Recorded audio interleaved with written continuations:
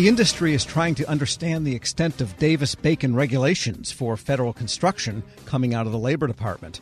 The final 812-page rule hasn't quite taken effect yet, but already contractors to the government or on federally funded projects have a slew of new risk and compliance obligations. We get more now from Haynes Boone procurement attorney Dan Ramish. Dan, good to have you back. Thanks, Tom. And so somebody's paying you by the hour, I hope, like they're paying construction workers to read this 800-pound rule. What's your takeaway from it? Rightly, I think a lot of the emphasis has been on the changes in methodology for how DOL calculates prevailing wages.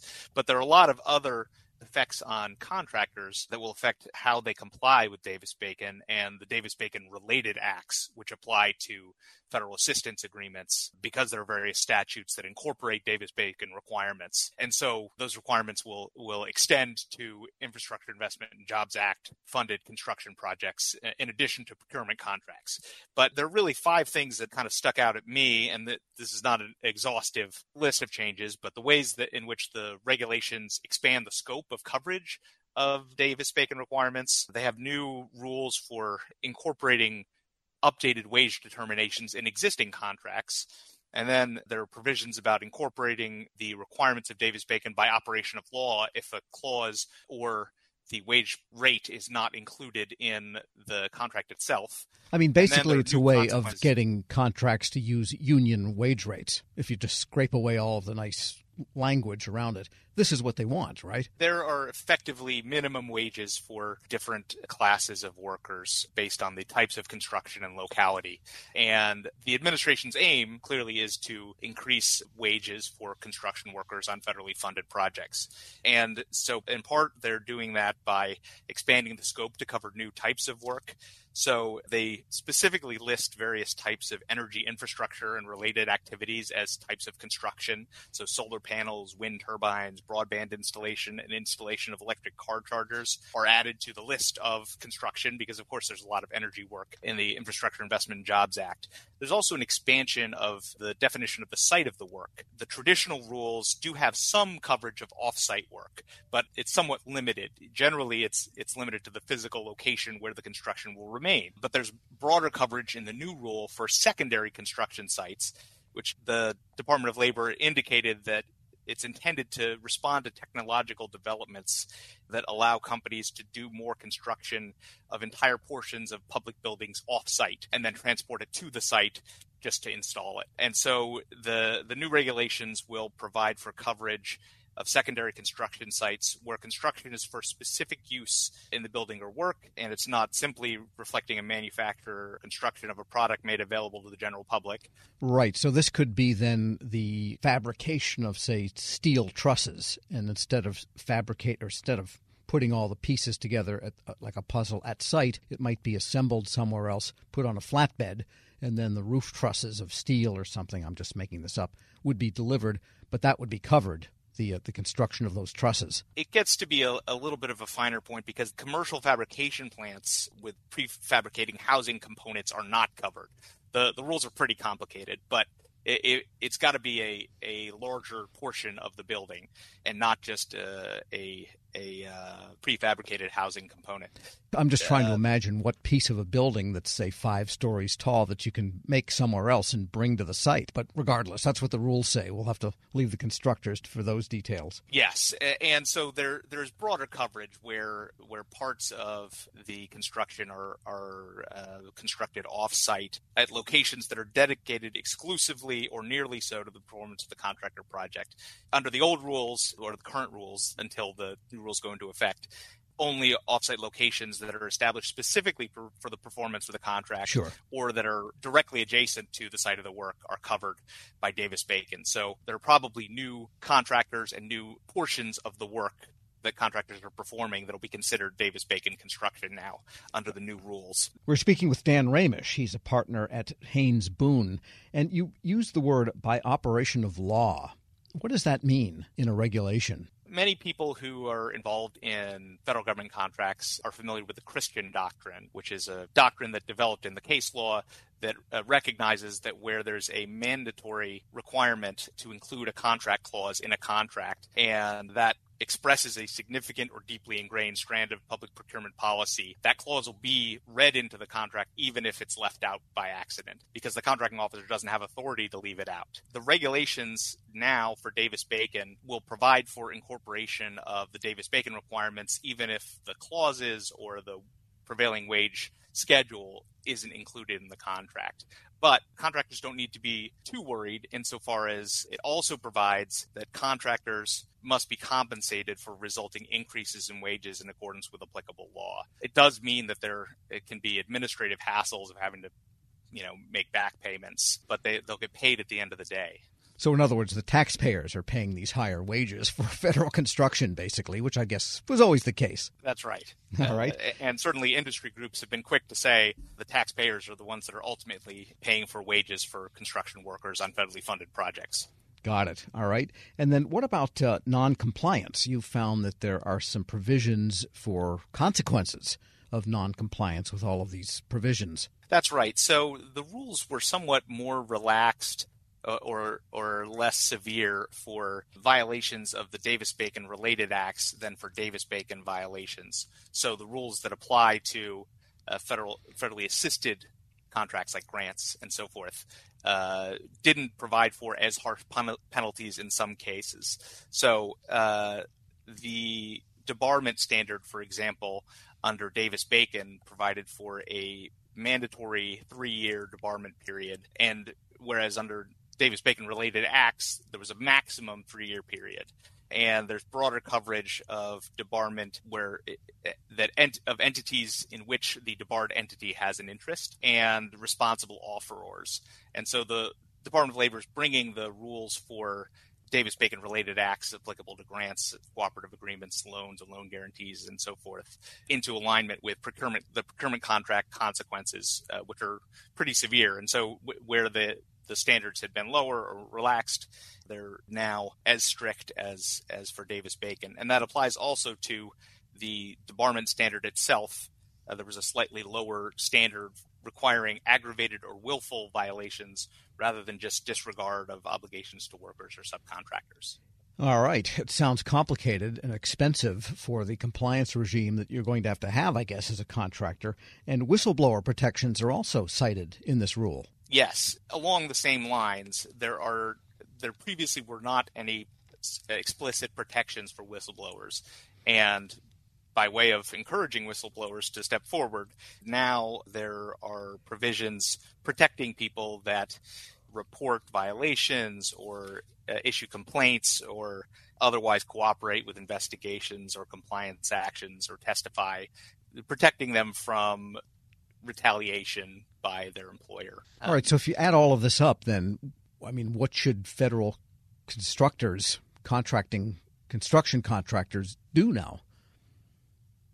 Well, there are a lot of complicated rules surrounding which specific workers and types of workers and work are covered by the Davis-Bacon requirements, and the consequences for not paying the prevailing wages in accordance with the requirements are pretty severe. So contractors need to look carefully at the extent to which the Davis-Bacon coverage is changed under the new rules and be careful to comply in projects moving forward once these rules go into effect. Right. This rule is not totally in effect yet, but it's basically signed and sealed, just not delivered. Yes. The Federal Register indicated the scheduled publication date was August 23rd, and the rule will go into effect for most purposes 60 days after it's actually published in the Federal Register. There are a couple of exceptions where the changes in the updating of wage determinations in existing contracts go into effect without that 60-day delay. But most existing contracts awarded before that effective date will be under the regulations that were in effect when they were awarded. All right, so you've got your Labor Day reading if you're an attorney for a contractor or you're a contractor. Dan Ramish is a procurement attorney with Haynes Boone. Thanks so much. Thanks, Tom. We're glad you read this thing, so everyone else, well, they still have to. We'll post this interview at federalnewsnetwork.com/Federal Drive. Subscribe to the Federal Drive wherever you get your podcasts. Leadership today, especially within the federal workforce, is being tested more than ever before. Everett Kelly, National President of the American Federation of Government Employees, joined Shane Canfield, CEO of WEPA, to share how his upbringing in rural Alabama eventually propelled him to the forefront of thousands of union members, raising a collective voice. After years of leadership with both the largest federal employee union and as a pastor, Everett Kelly reflects on his deep-rooted values of integrity and hard work. Hello, and welcome to the Lessons in Leadership podcast. I'm your host, Shane Canfield, CEO of WEPA. Today I'm joined by Mr. Everett Kelly, National President of the American Federation of Government Employees. Everett, welcome, and thank you for being here. Shane, thank you. It's a pleasure's mine. You first joined AFGE in 1981 during what eventually became your 30 years of service at Anniston Army Depot. We're now more than 40 years past 1981, and you've been the union's national president since 2020. How's your decades-long involvement with AFGE impacted the way you view your role now as the union's leader? The time that I spent as local president, I simultaneously spent that same time as a pastor in Alabama. I like to say that this was my training ground because as I was entering into the role of unionism, I was also entering into ministry. And so I see my role, even as the union leader, as ministry. It's never an understatement because this is what I believe. I believe that if you love people and show people that you love them, people will follow you. My business is in the business of growing people, and that's what I do. And I think that my training as a pastor and as a union leader has given me the ability to really, grow people because I feel like that, it's my responsibility both as a union leader and as a pastor to ensure that people have a livable wage. It's also my responsibility to ensure that people are treated fair with dignity and respect on the job. And I think that goes in both arenas. So I've seen this, as ministry, as I've grown through the 4 decades of leading people. Putting those two together is amazing. AFGE handles a massive array of issues and topics of importance to feds across many departments and agencies. What is it like being at the forefront of all those moving parts, and how do you manage it all? Well, first of all, let me give kudos to my staff, okay? Because it's just no way that I could manage all of this work and all the moving parts by myself. But I have an excellent staff that always makes sure that I'm prepared and that I'm ready. But it's exciting. It's exciting to be out in the forefront, bringing people to the realization that they have something to fight for. But again, I cannot, and please understand, when I say I cannot, it's what I truly believe. I cannot do it without a good, strong staff. And I tell anybody that, but I enjoy fighting for the cause. I enjoy standing in front of a group of AFG members, calling them to action, and then standing back and watching that action come to fruition. Because I know that I'm not the one that's doing it, okay? They are the one that's doing it. I'm merely casting a vision, right? And I enjoy casting that vision and then watching that vision come to fruition. And it's the staff and the members that get that done. As CEO at WEPA, I completely and totally understand that. We rely on them. It's not Absolutely. Just nice to have. We rely on Absolutely. Them. As AFGE president, you often speak at union rallies and other events widely attended by federal employees. What's it like to experience that direct connection to employees? And how does that influence your leadership style? That gets me excited, okay? To be standing in front of a group of AFGE leaders get me excited. To hear the words, who are we? And the chants that come back that says AFGE gets me excited. It gets my motor running, if you will. And it's exciting to look at them and see the motivation in their faces when they're fighting for a cause. And all of us come together and fight in solidarity, fight as one, raise one voice. You can't explain the feeling. You just know that it's right. I just know that it's right when I'm standing there and I feel this, and I never fail to say thank you again, because I'm the one that merely cast division. They are the ones that get the work done. And so when I see them out there ready to go and that call to action goes out, and then I see them really begin to march on that initiative, it's an energy that I cannot explain. I can explain it. I'm feeling it right now. Describe how your personal background and upbringing folds into how you function as a leader.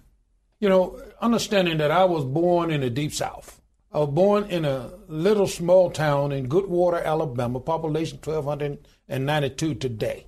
Born to parents that, and I hope I don't offend anybody, and I got to quit saying this, but I was born to a set of parents that believed and trusted in God. And that began to establish who I was. I began to trust God myself in everything that I do. I trust God even in this situation as a union leader, because my parents taught me to believe in the Bible. And with that came, do unto others as you would have them to do unto you. In other words, treat people right. Treat people with respect, right? Do what's right. It taught me, about integrity, right? It taught me about being honest, and that's what's needed in the role of a leader of this union. It's needed. And I try to portray that. I try to portray a person of honesty and a person of integrity. And so being in the Deep South, you just learn those things. And that's what has helped me throughout my path as a union leader.